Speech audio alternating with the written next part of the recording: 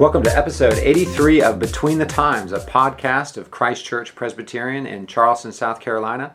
I am here on the corner of Broad and King at our Christ Church offices with my two good friends and cohorts and hosts on this podcast, Dr. Gabriel Williams and Mr. Michael Bauer. Good to see you guys. Good seeing you. Good to see you. My name is John Payne. I'm the pastor of Christ Church Presbyterian, and we are here this morning to talk about a very well-known commemoration that's been taking place over the last 2 years, last year and this year, and that's the 400th anniversary of the Synod of Dort.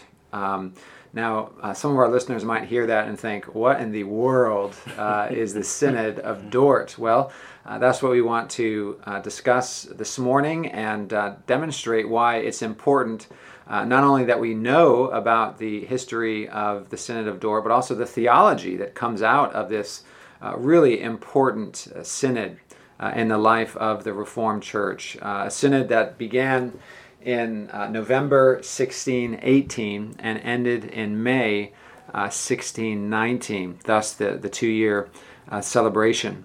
But when we go to the letter of Jude in Scripture, it says in the third verse, "Beloved, although I was very eager to write to you about our common salvation, I found it necessary to write appealing to you to contend for the faith that was once for all delivered to the saints." Brothers, here we are reminded that because the faith has been delivered to us from the apostles, that it's not changing every year or even every week. We've been handed down a body of truth called Holy Scripture and the Gospel. And so there are going to be times when those, not only outside of the church, but within the church, will negotiate that truth. And so we must contend for the truth. We see this all throughout church history. Bob Godfrey, in a wonderful little article in the January 2019 edition of Table Talk, he brings this up, that throughout church history we have people contending for the faith. He says, quote, "Paul opposed the legalists. Athanasius opposed Arius. Augustine opposed Pelagius. And Martin Luther opposed Erasmus. These are a few examples of how Christians have contended for the apostolic faith in history." And then he writes, "After the Reformation, one of the greatest challenges to the apostolic faith arose within the Dutch Reformed Church from a minister and professor named Jacobus Arminius, or Jacob Arminius, and also from his followers." So before we begin unpacking kind of the history and background of the Synod of Dort and why it is such an important landmark confession in the life of the Reformed Church, the Protestant Church, really. Let's talk for a minute about this idea of contending for the faith. Is this an idea that we see regularly throughout the Scriptures?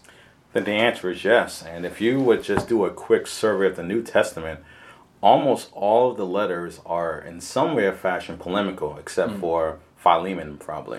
But if you think about if you think of all of Paul's letters, he's addressing either a very strong heretical or doctrinal controversy, or something related to perhaps the members of a local assembly there. But probably the letter that most people think of in terms of being the most polemical of all of them would be Galatians, where Paul states in very clear language, "If anyone preaches to you a gospel apart from what you have already heard, even if it was me or an angel, doesn't matter, consider that person anathema or condemned by God." Yeah, chapter 1, verse 6 says, "I am astonished that you are so quickly deserting him who called you in the grace of Christ and are turning to a different gospel." He's writing this to the churches in Galatia. That's right. And so when you go beyond that idea, the basic question comes up to all Christians is the Christian faith, is the gospel worth fighting for? Meaning, if you consider what God has done in Christ Jesus, and the fact that it was not done in a corner, it was done publicly, and the fact that it was God's providence and grace that we now have the recorded record of the works of redemption and the teachings that come from that work, the question becomes, are you willing to just simply allow it to fade into the background of history, or are you willing to just simply allow teachers later on to misinterpret or simply to deny what is stated? And when you go to, for instance, the letter of Jude, his point is that you need to earnestly contend for the faith, meaning the faith is this important that you should contend, fight for it, and protect it with the zeal of fighting for something that is that important to you. Yes, and Paul says again in Galatians 1 verse 11, "For I would have you know, brothers, that the gospel that was preached by me is not man's gospel." In other words, it's not our prerogative to change the gospel in every generation. That's right. Which is what we see happening today, right? For instance, I drive by a church regularly on Meeting Street, and in the front of the Congregational Church there, infamously known as one of the most liberal churches in our area. And there's a rainbow flag banner up on the fence in front of the church that says, "God is still speaking." Okay, the answer to that is yes and no. Yes, he's still speaking, that's true, but he's doing so through his word. Amen. His word, which does not change. And so, but what they mean is God is still speaking. In other words, the Bible is not his last word. He is changing along with the times. That's right. Ladies and gentlemen, God is not changing along with the times. He says, "I, the Lord, do not change." He doesn't give his word and then change his mind or change his standard of morality. And that should be a comfort to us. That's right. That God is God and he does not change, nor does his word or his moral standards change. That's exactly right. Yeah, I mean, even the letter 1 John as well is polemical in the way that he describes or rails against sort of this Gnostic idea that, or Docetic idea that Jesus Christ only appeared to be human. He wasn't truly human. And John writes strongly against that type of thinking, saying that if we say that Christ did not come in the flesh, then we are liars. We are condemned. That contention for the faith, contending for the faith, is so important to the apostles, and it should be important to us today, and it certainly was important to those who met in the Synod of Dort. Yes. And it's also one of the essential requirements to be an elder, is that your job is to shepherd the flock of God and to protect the flock of God from wolves within the church and from enemies outside the church. It's one of the basic job descriptions that pastors are given. And so that means that when a pastor is choosing not to take the time out to know what the gospel is, what the whole counsel of God is, if they choose not to do that, that means you're leaving your congregation open to every sort of danger that comes to them. Yes, and to show from Scripture that is indeed the case, Gabe, it says in Titus 1:9, in describing the qualifications for an elder, he writes, "He must hold firm to the trustworthy word as taught, so that he may be able to give instruction in sound doctrine, and also to rebuke those who contradict it." Amen. And so it's not being a teacher, being a pastor, being a professor, theologian. It's not just about bringing positive teaching. It's also about rebuking those and correcting those who are teaching things contrary to Scripture. It's not just a big group hug. I mean, there are those who are in the hands of Satan trying to negotiate the gospel, the Christian faith. And so again, we see this happening all throughout history. And nowhere does it happen in a more important way than in Dordrecht in the Netherlands in 1618 and 1619. Now, a big question that comes up is, okay, why the Synod of Dort? What's the reason for the Synod of Dort? Well, it all surrounds a man named Jacob Arminius. Some people have heard of Arminianism, and that strain of thinking that gives an unbiblical view of free will, and we'll talk more about that in a minute in terms of his views.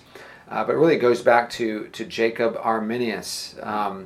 Arminius, his dates were, he was born in 1559 and he lived to 1559 to 1609.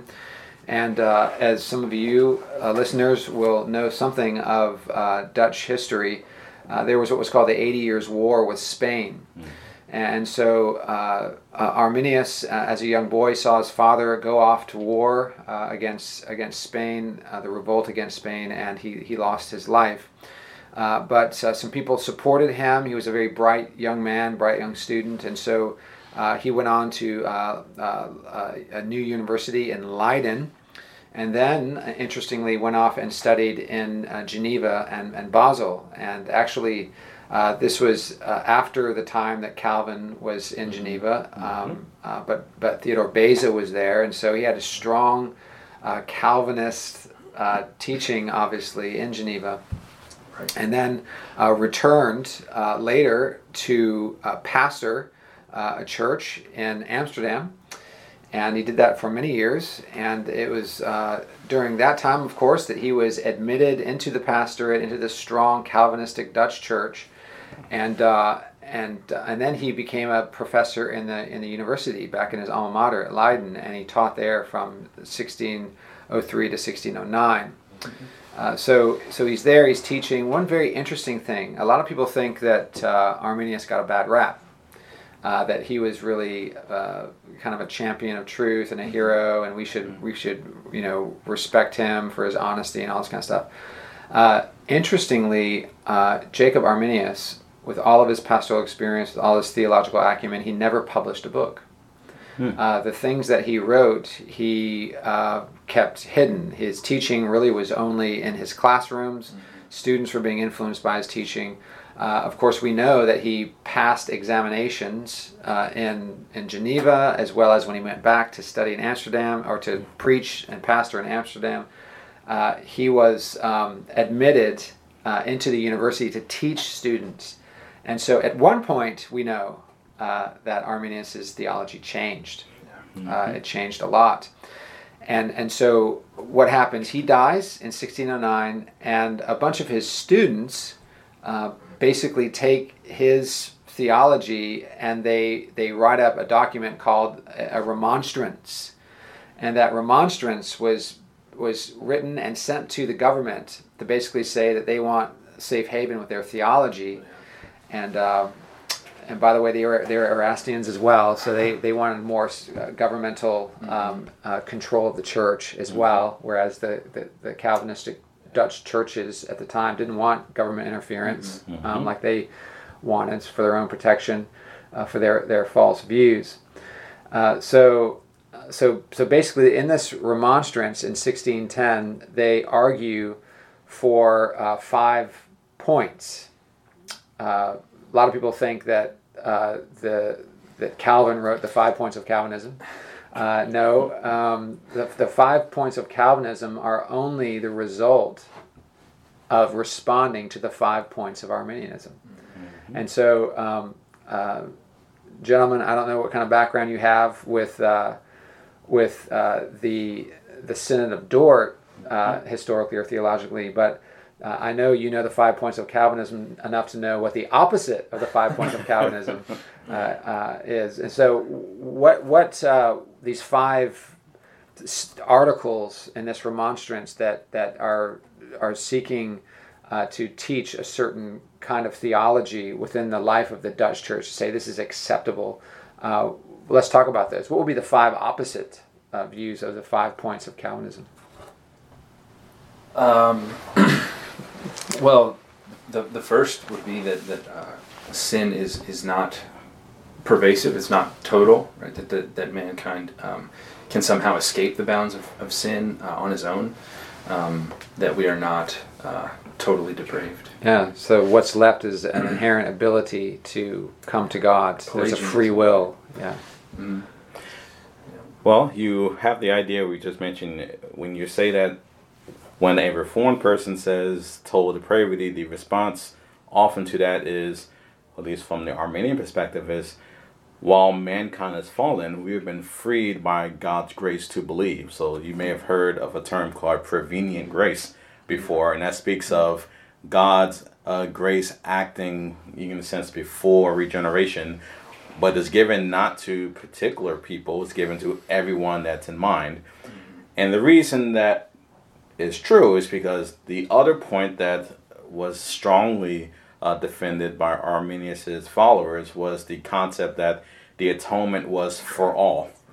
Now, for all has a particular meaning for them. It means particularly that it was sufficient for all, and what we would say, that's true, but they would also say it also applies as an efficient for all. So it isn't limited in scope. It's basically expanded to all of creation, all of mankind in that sense. And so, and can I just say that sometimes Calvinism is misrepresented in saying that the work of Christ is limited in that it is not efficient for all, that somehow it's lacking.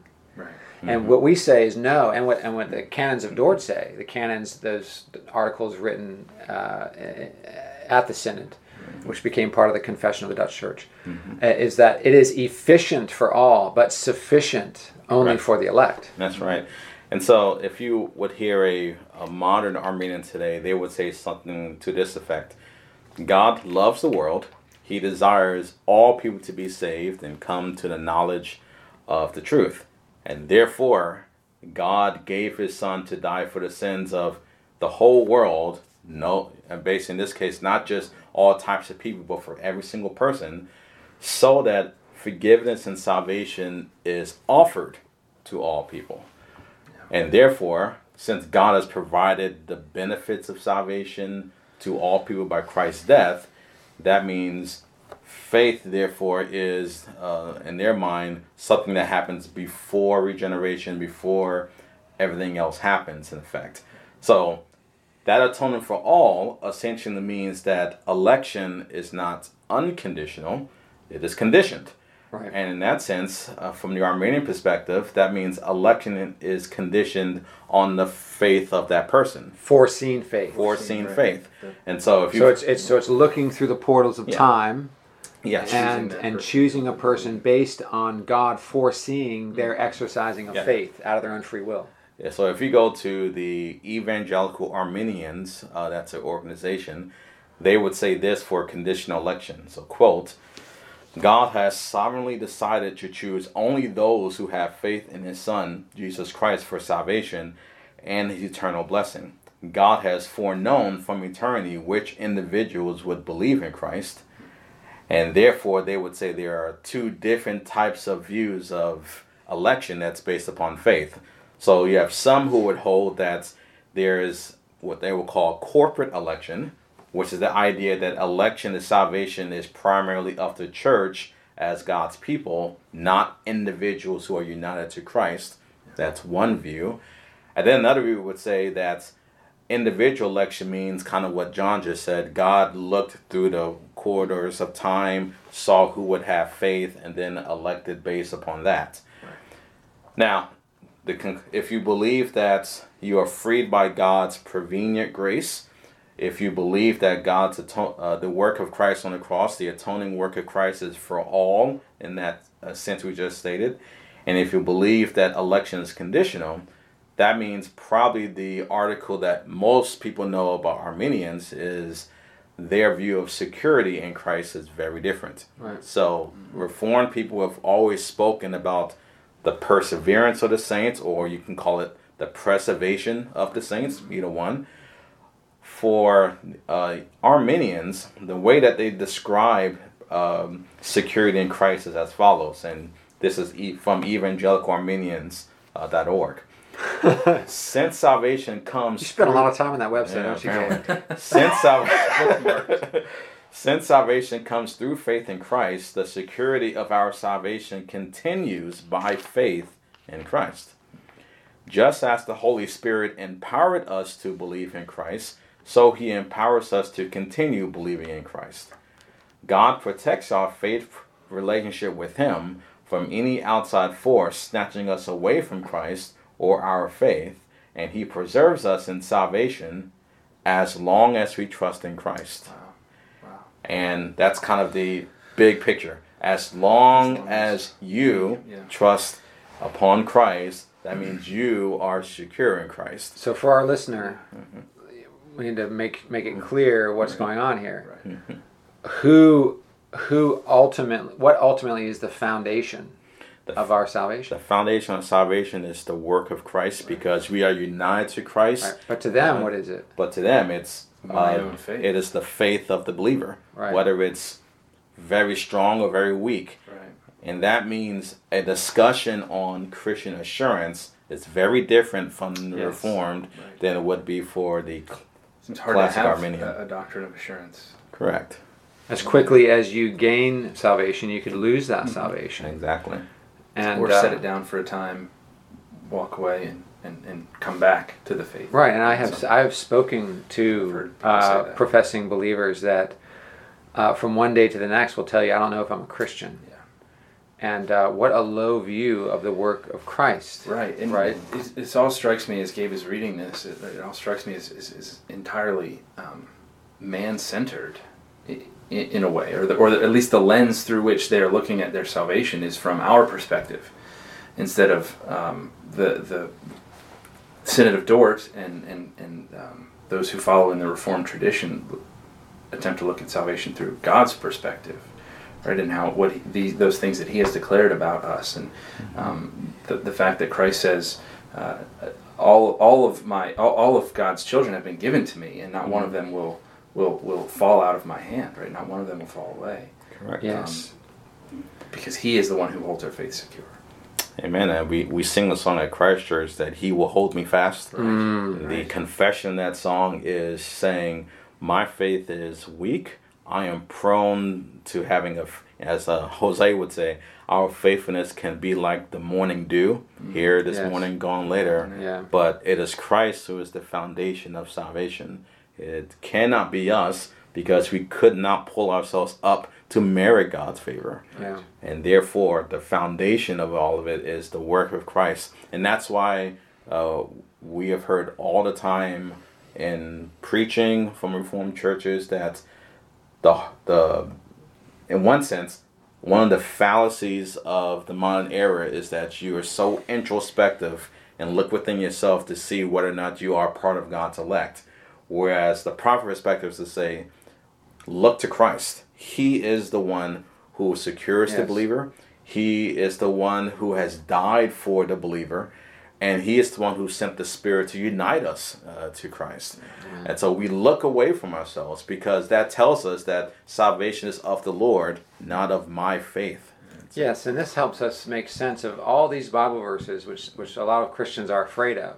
Mm-hmm. Like Ephesians 1:4, that He chose us in Christ before the foundation of the world. That's before the foundation of the world. Mm-hmm. And this idea that God looks into the future and chooses those who have chosen Him or who have exercised faith is a nonsense, because Paul in Ephesians chapter 2 says to the believers there, you were dead in your trespasses and sins. Amen. In which you formerly walked.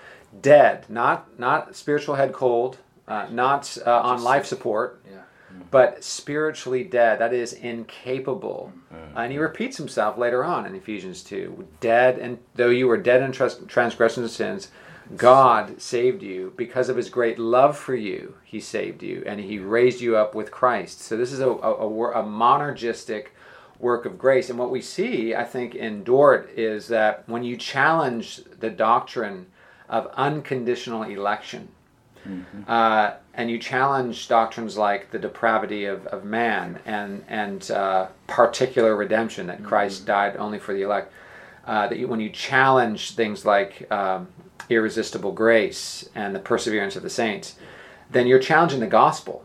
You're negotiating the free gospel of grace, that it's really God plus you equals salvation. God plus your works, your work of faith, your strivings, moral strivings. That it's a formula that includes your work with Christ. And as soon as you do that, then you're on shaky ground, because guess what? Your work is a part of that ground.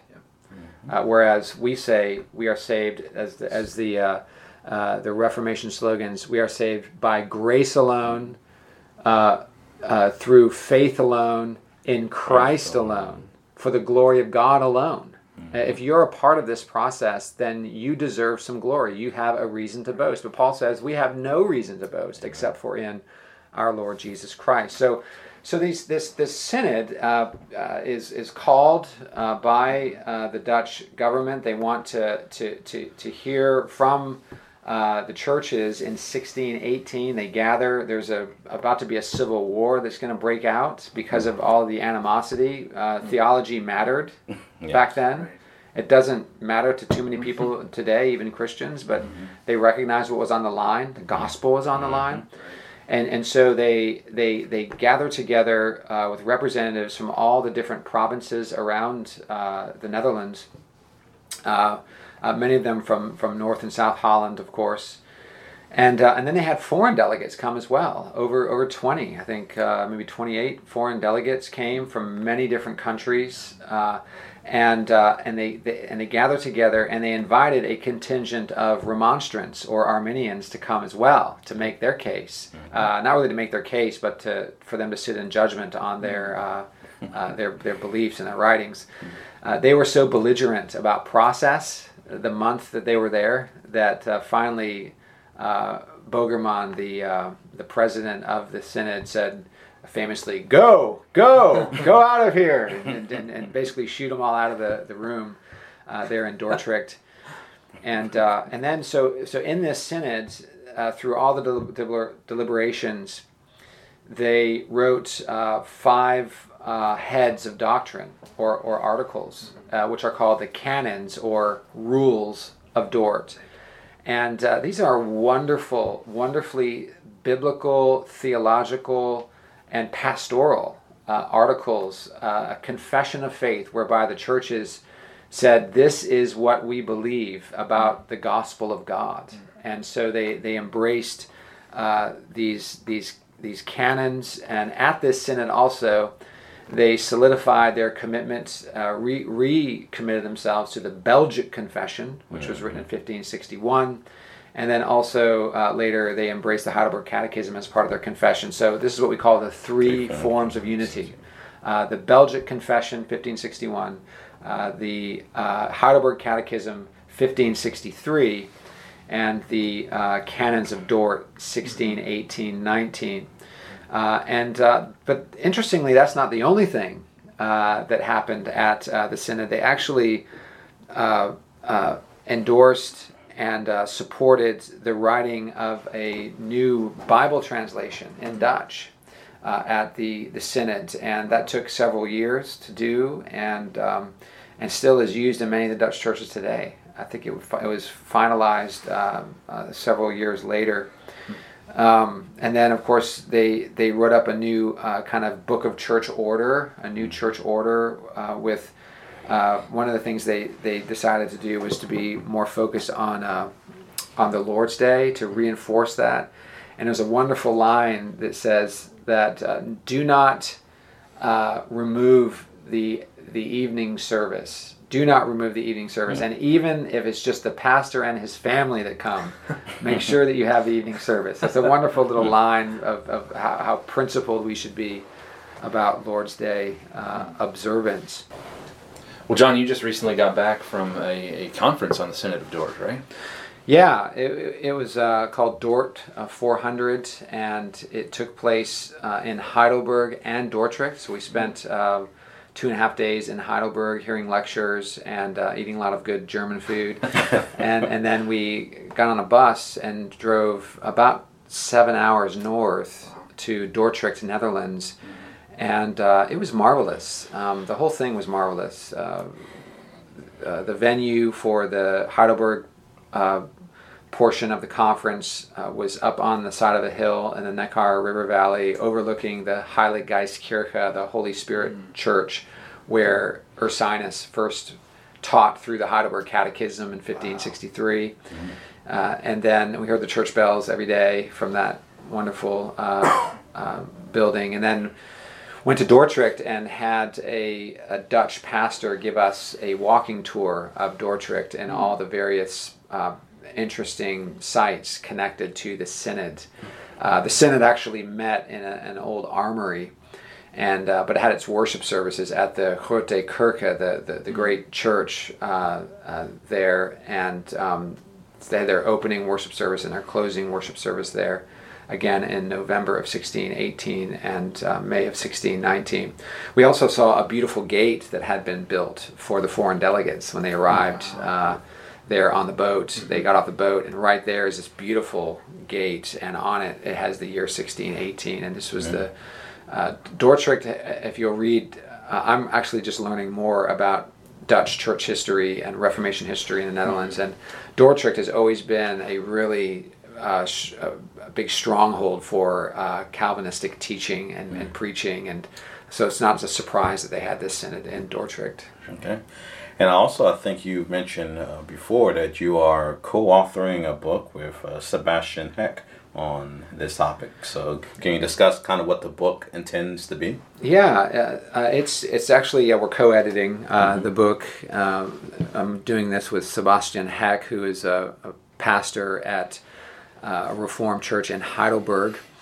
And the church, the book really is a collection of essays dealing with the history and theology of Dort.